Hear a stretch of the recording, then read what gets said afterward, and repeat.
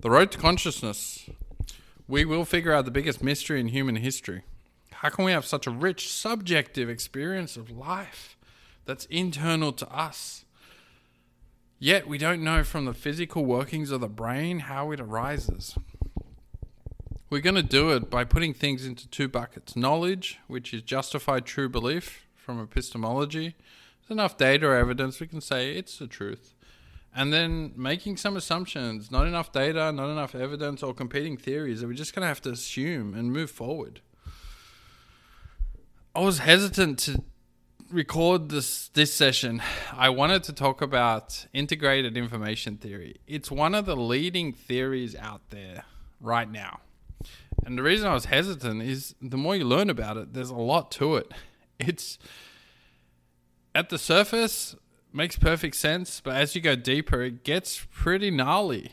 But it does accurately make some predictions, and what I like about it is it presents a mathematical model that you can then, depending on any piece of information out there, so it has a touch of panpsychism, you can then derive some sort of quantifiable number for consciousness.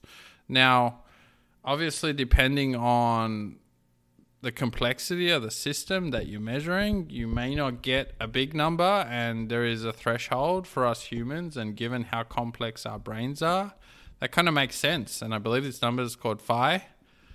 And so calculating that number gives you some kind of guide as to a scale of consciousness. And I really like that, because if consciousness really is everywhere in the universe, then it is at a scale. Now, I'm in the camp that biological life is a scale of consciousness, but I may be holding on to just something that's a little bit more scientifically fundamental in my book of matter versus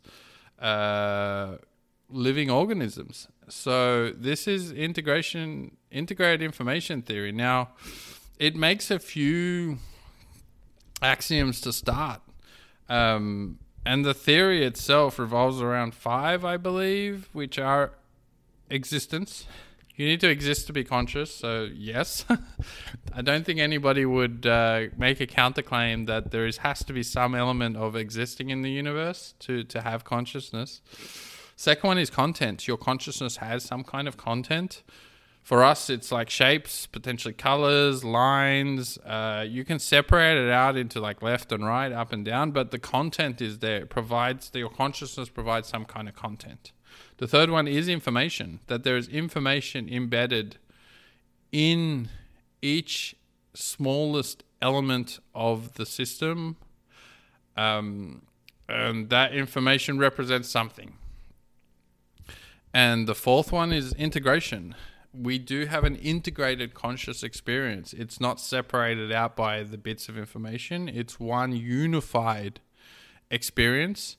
And the fifth one is exclusion. Now, the exclusion part is that we only have one consciousness out of the potential almost infinite number of variations we could have, and that my consciousness is mine and it's unique versus somebody else's consciousness.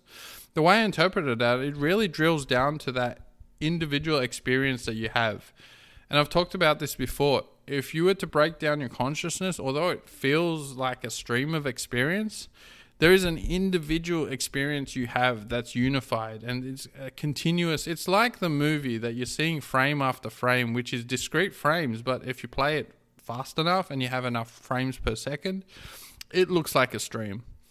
And that's a logical assumption, but I don't overly think it's true. However, integrated information theory, the exclusion part, actually all of it focuses on that specific experience, potentially experience that you have at the smallest element of time, by the way. I don't even think we can quantify how tiny of an element of time. And that is then has some causality. And causality is a big part of it as well, where depending on the different information within the system, it will cause a different outcome or a potential number of paths that you could take, which is essentially true. You are unique in a lot of ways, depending on what you believe scientifically or not. You are in a unique spatial position and you are having a unique conscious experience, and this is why it's yours compared to anybody else or anything else. Let's just go with panpsychism. Compared to anything else in the universe, your experience is yours.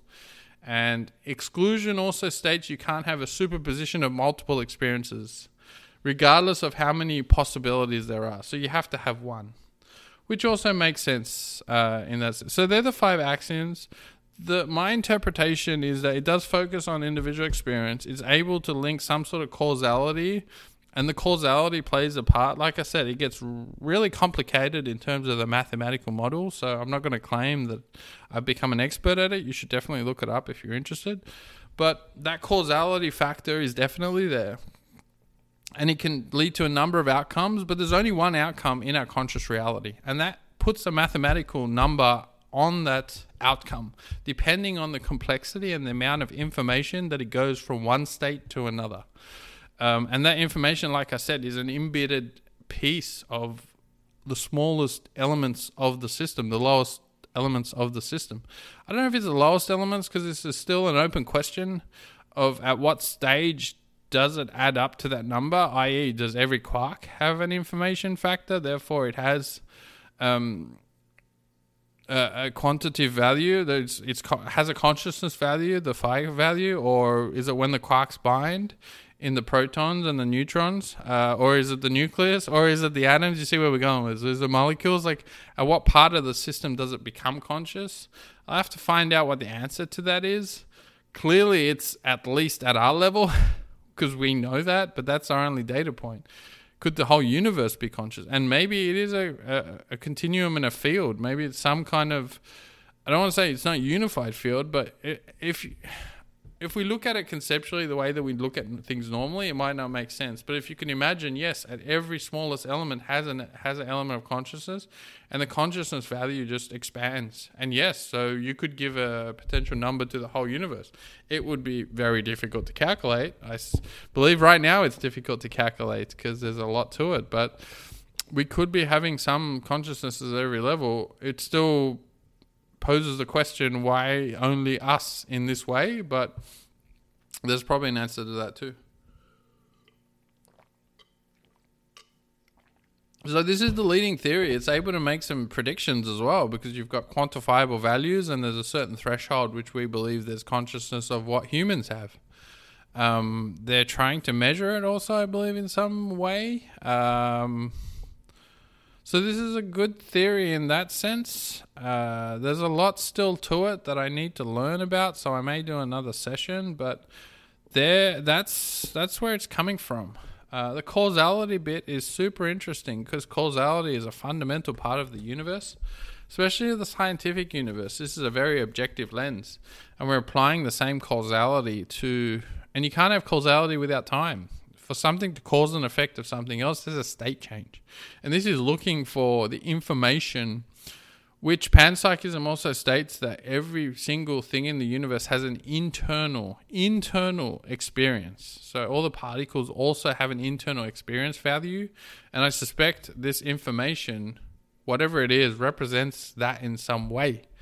For instance, charge, spin of any subatomic atomic particle are fundamental properties that it has. There might be something else. Now, we've talked about this before as well, where David Chalmers has advocated we need potentially to extend physics to some sort of consciousness particle or something like that.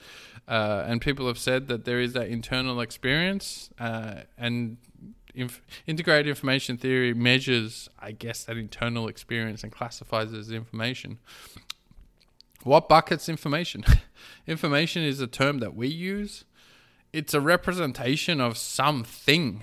In this case, it's something. I guess it's a representation of the value leading up to some sort of phi, which is the consciousness value. So definitely, there's a threshold where it becomes conscious, or consciousness as we know it. So you could apply this to basically anything in the universe. So good theory. I like it. Although I like a lot of the leading theories, it does have a mathematical element, so it can actually produce some quantity values for consciousness. I'm hoping it's going to make a lot of progress, but I don't know. It just feels it feels a little like we're applying our approaches to generally how we do the objective science to consciousness. And consciousness may be something that goes beyond our language, our math, our science to understand. It's just one of those things could behave energy-wise within the universe like nothing we've seen before. I'm very curious about dark matter and dark energy. That makes up 95% of the known universe, which is super fascinating. I'm not linking the two because linking consciousness with hard scientific problems has a long, rich history. Doesn't mean it's not true, but, people have linked consciousness to quantum mechanics before in terms of the measurement problem and how our observation play a role.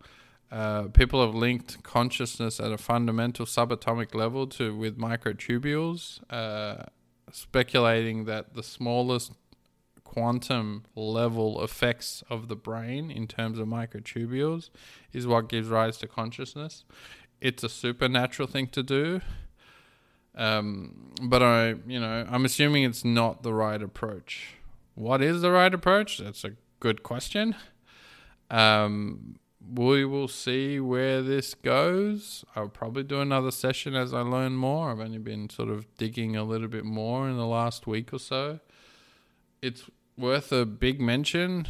There's actually not as many YouTube videos as I thought on integrated information theory, but it tackles emergence head on, and that's really powerful. Emergence, we've talked about, is how can something arises from the system as a whole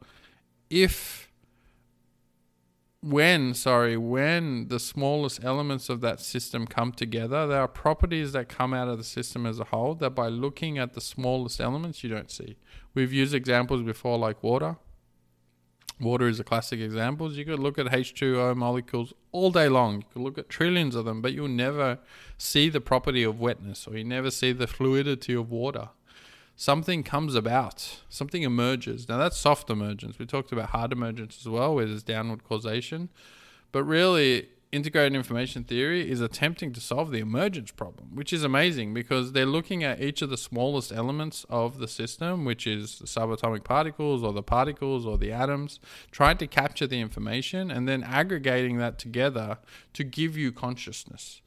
So, yeah, in that aspect, it's great. Solving emergence seems to be the key to consciousness. I'm not sure we look at the physical brain. There's thousands, if not millions of people looking at the physical brain every day and understanding which neurons are firing and binding and the synapses and the neurochemicals. But looking at this, just like looking at the H2O molecule all day long, you're not going to see the property of consciousness. And it's been the challenge for hundreds of years, theoretically the last 50 years, I guess, since we've had EEGs, and now we've got transcranial magnetic stimulation, which is super fascinating, and that's sending some sort of magnetic waves and measuring the response depending on the regions of the brain. So maybe that's it. Maybe we need better techniques to study the brain, but again, without solving emergence, and while it feels like we have hard emergence, that's downward causation with our mind, solving the emergence problem is the only way we're going to solve consciousness. But this is a bigger problem than I would suspect. The reason being is emergence pops up everywhere. Emergence is a part of our empirist's experience. Emergence is our experience. Looking at everything around us, it's all made of the same stuff. But we see it at a level with properties that you just don't see it if it broke down to its smallest elements. Anything. I always like to use the example, if we built a machine, we have 3D printers these days. Let's say we built atomic printers. where you would punch in how many types of which atoms you need in the order you need them, and if you could watch it getting built, at some point you would see atoms. Well, technically I guess they're too small to see, but at some point it will start looking like what you suspect it looks like. If you were to build a table, you may see random bits of it pop up, or maybe that's not true. Maybe you'll start seeing parts of it pop. At what point does it become a table is kind of the point. What point in your mind does it look like a table? And maybe that's a bad way to look at it, because we can't see atoms. We cannot see molecules. And there's trillions of them. There's not 10 or 20. There's trillions and trillions and trillions that make up everything in the smallest things. But they take on shapes. They take on spatial locations. They take on properties that the atoms don't necessarily represent individually. So that's the emergence problem that it's squarely taking on, and I really like it for that. Is there another way to solve emergence? Maybe the question we should be asking ourselves. Either way, we have an ingrained experience. This is the hard problem of consciousness. It is a subjective, first-person, first-hand feeling that you have that arises from energy, I would say. Like at the fundamental level, everything is energy, and it just emerges into, maybe there's a deeper level than the quarks and the subatomic particles. Maybe the quarks are an emergent property of energy. That could be one way to look at it, but we're going to have to try and figure it out.